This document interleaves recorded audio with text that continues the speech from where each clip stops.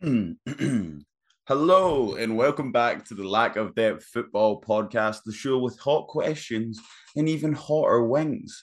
Today, today, after the meteoric rise and success of our Sky Fantasy season guide for the 2022-2023 season, I am going to be updating my tips with a look at how all of our kind of enablers, but also premier picks. What are they? What are they? Premium picks. How all the premiums performed in week one, how different teams and defenses performed in week one, and ultimately how my tips and professional Sky Fantasy knowledge has evolved with the football that I have forced myself to watch over the past 2 days. So I've watched every game. Perhaps I've watched all the good games, and I am going to talk you through some points of stocks that have risen, stocks that have fallen, the team I picked, why I picked them, and how I feel about them now. How the enablers in the midfield, defense, and forward line performed in week one, and how that should affect our strategy and captaincy picks moving into week two. So I'll get my fantasy team up on my phone. You'll see a picture of it. I'll move to this side so it can be here, and let's talk through my picks. So yeah, for flexibility's sake, I went in the meta of having a very expensive five back. I tried to split down the middle and spread my money between quality defensive picks and quality attacking picks, which meant that I can't have Kane and Haaland at the same time. But what I can have is Cancelo, Son, Salah, and Kane or Haaland and Jesus, which is what I ultimately went for. So backline, I've got Ramsdale. I think that defense is going to improve this season from last season, and I think he's likely to get saves tiers as well. It certainly looked like that in the opening game with him getting 9 points. I was very happy with that. Then to start the backline, I've got double Spurs because I think Spurs will be a menace to society this season. I think both of these players will regularly get passing tiers. Dyer already, of course, has a goal. I think they're nailed to play every game, and they're significantly cheaper than the other top four defenses. Like I think Spurs will keep more clean sheets than Arsenal. And if you consider the fact that Gabriel was 9.1 million, getting Dyer for 8.4 seems like a bit of a steal, and getting Romero for 7.8 seems, even better. He got passing tiers last game as well. I then have Cancelo because I think he's unmissable in this game. And then I have Ryan Aït-Nouri, who, of course, underperformed. It was a good performance. It was probably a disappointing performance for Wolves on the whole to lose 2-1 to a team that people aren't expecting to do much this season. Will definitely be disappointed for their manager, their fans. Obviously, they were excited about this new four back, but not having a striker is dangerous. I actually thought Neto looked good, and so I felt lucky to get away with him not having any returns this week. I probably wouldn't bring him in, even if I knew he was going to play well, because he doesn't really have a striker to assist. And I don't think Wolves are going to score that many goals. I went with Aït-Nouri. It did play in my head, should I go for Aït-Nouri or should I double up with Saliba? And people in my mini league picked Saliba, and I was like, oh, what if I'm missing out?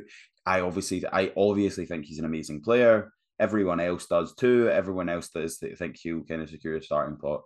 I just think I didn't want to start the season double Arsenal and double Spurs because they can both flop at any given time. And so that's why I decided to go double Spurs and a single Arsenal, because I knew I wanted Ramsdale as well. And then in my midfield line, I've got Son, who kind of needs no introduction. I think I said this in my first podcast, but I think Spurs are going to score a hell of a lot of goals this season, and they have already scored the most goals in week one. And so that's why I'll have Kane and Son for what I think will be the majority of the season. I wanted Kane, Son, and Kulusevski, but I couldn't do that and have Salah. So that was kind of my stopping point. I've gone quadruple Spurs instead of is five quintuple. I think quintuple.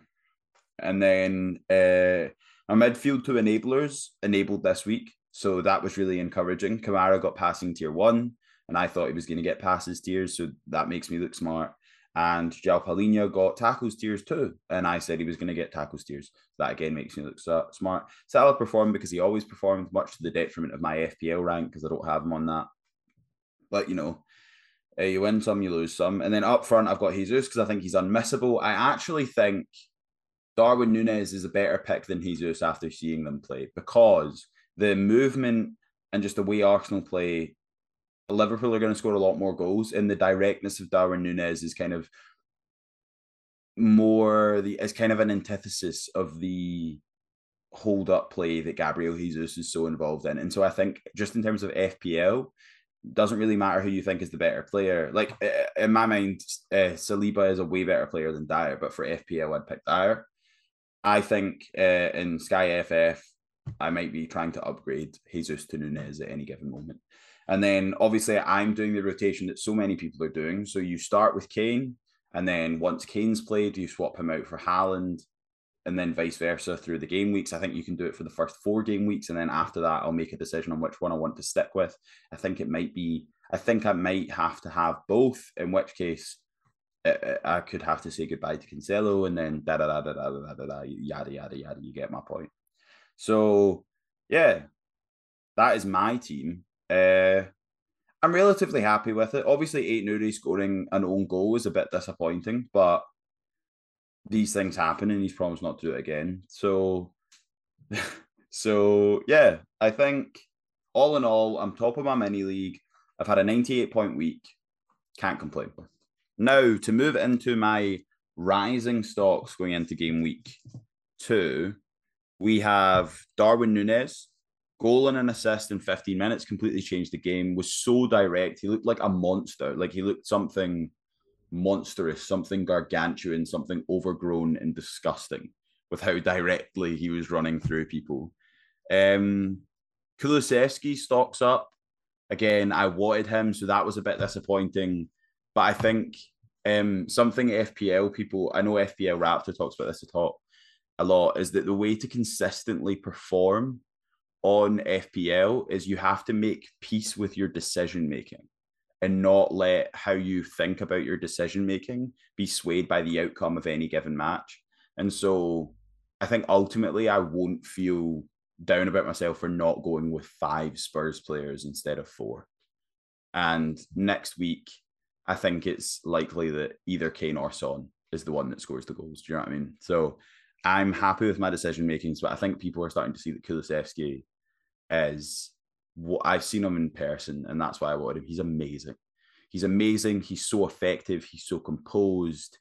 He looks so comfortable at this level. And so I think he could be a fantastic pick for someone who's looking for, if you need a midfielder in that kind of 8 million price range, the only other one you could go for is Bruno Guimaraes. And obviously with him playing in a deeper role, he's not really going to get the attacking returns.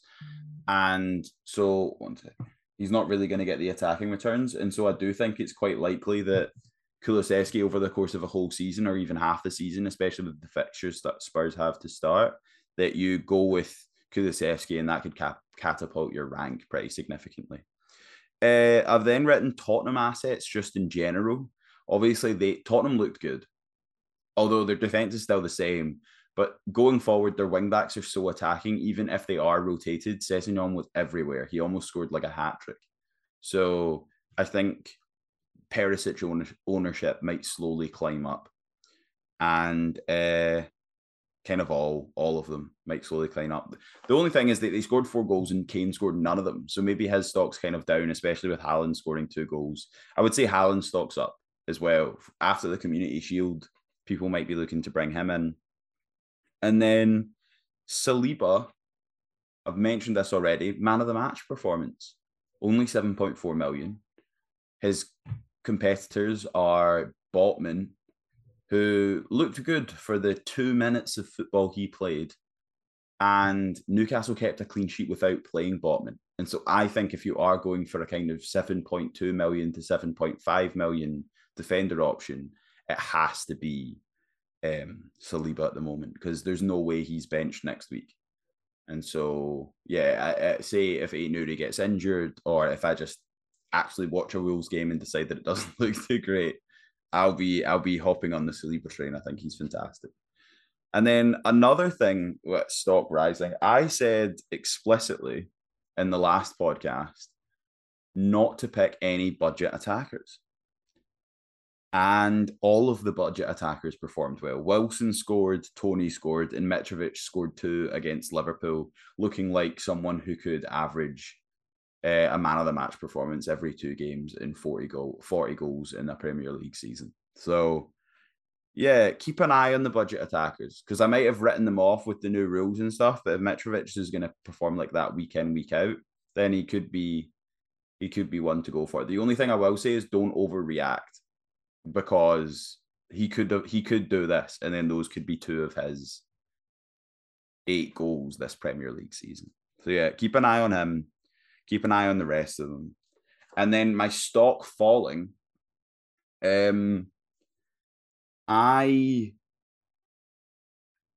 Firstly, Manchester United. I think a lot of people, including myself, my backup team has the low in it. My FPL team has the low in it, who I have always thought cannot deliver a ball. So that's definitely me getting caught up in the hype of FPL Twitter and everyone putting him in.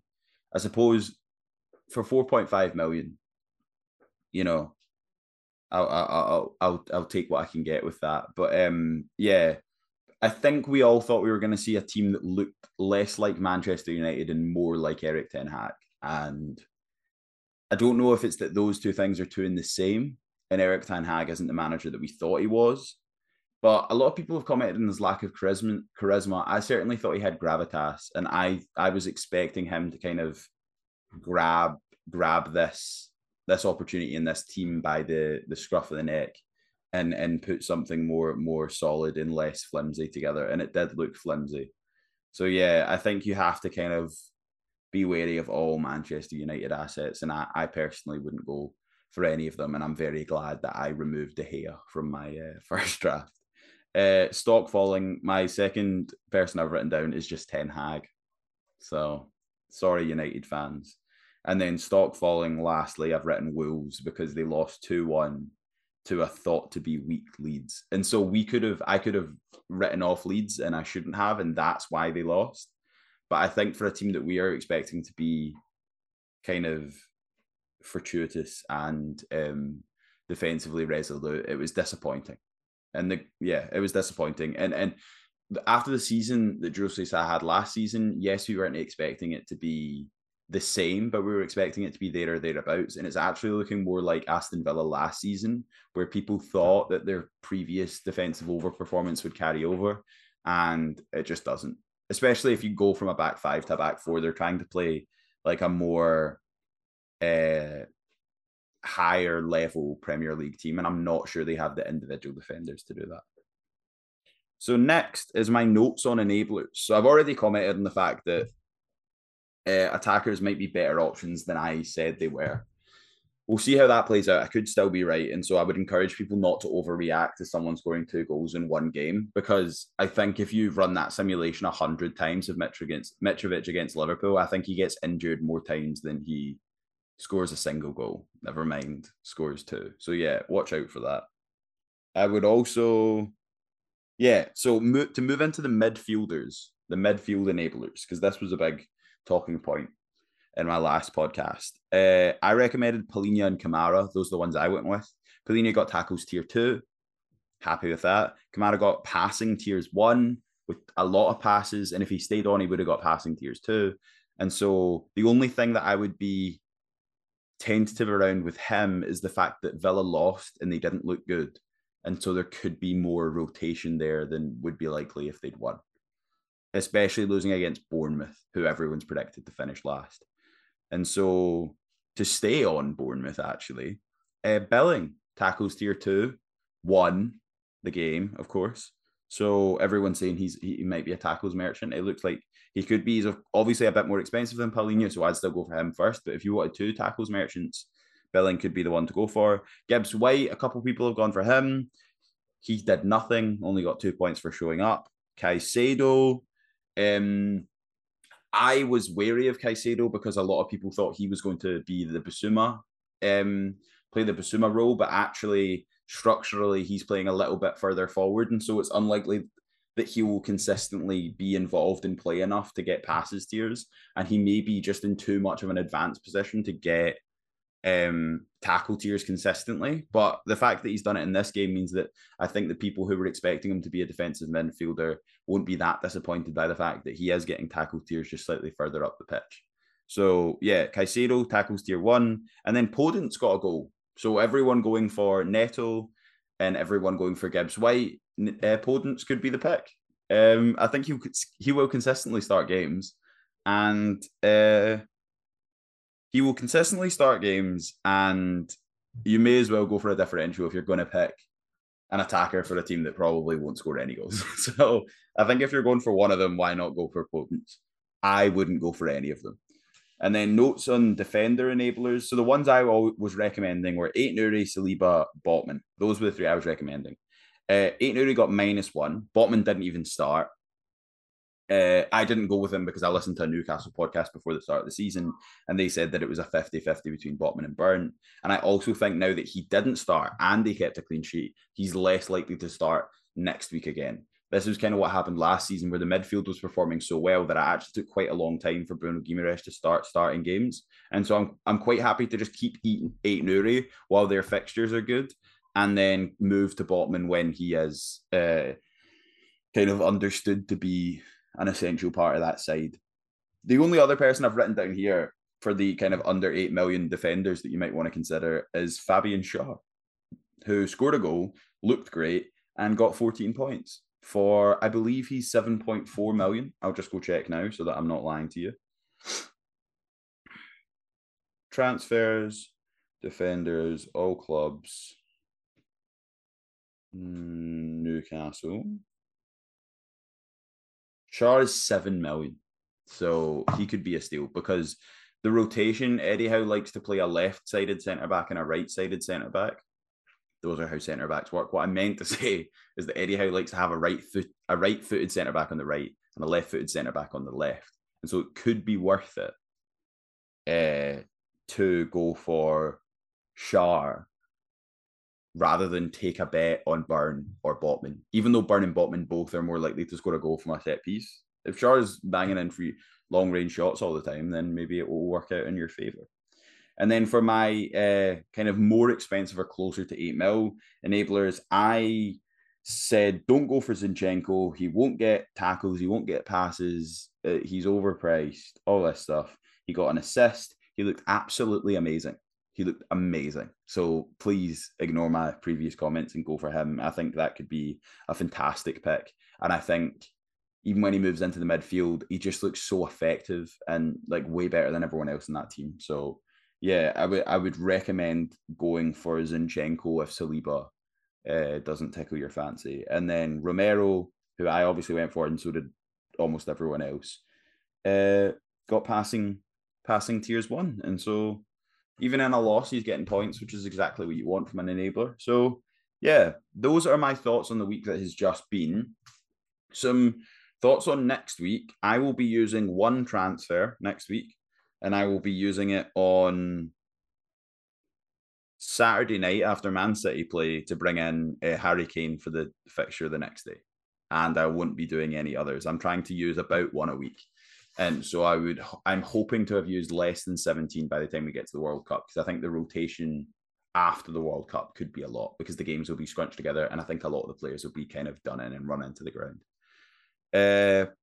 So my captain for Saturday will be Haaland against Bournemouth.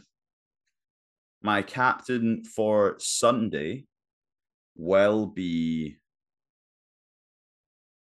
bringing in Bowen for that Nottingham Forest game. Looks tempting.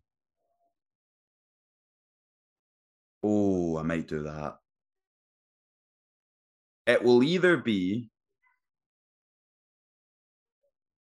Kane versus Chelsea, or I'll bring in Bowen against Nottingham Forest and captain him, because he did look sharp today. It's just playing against Man City and 31-degree heat is completely soul destroying. So fair play to West Ham for the efforts.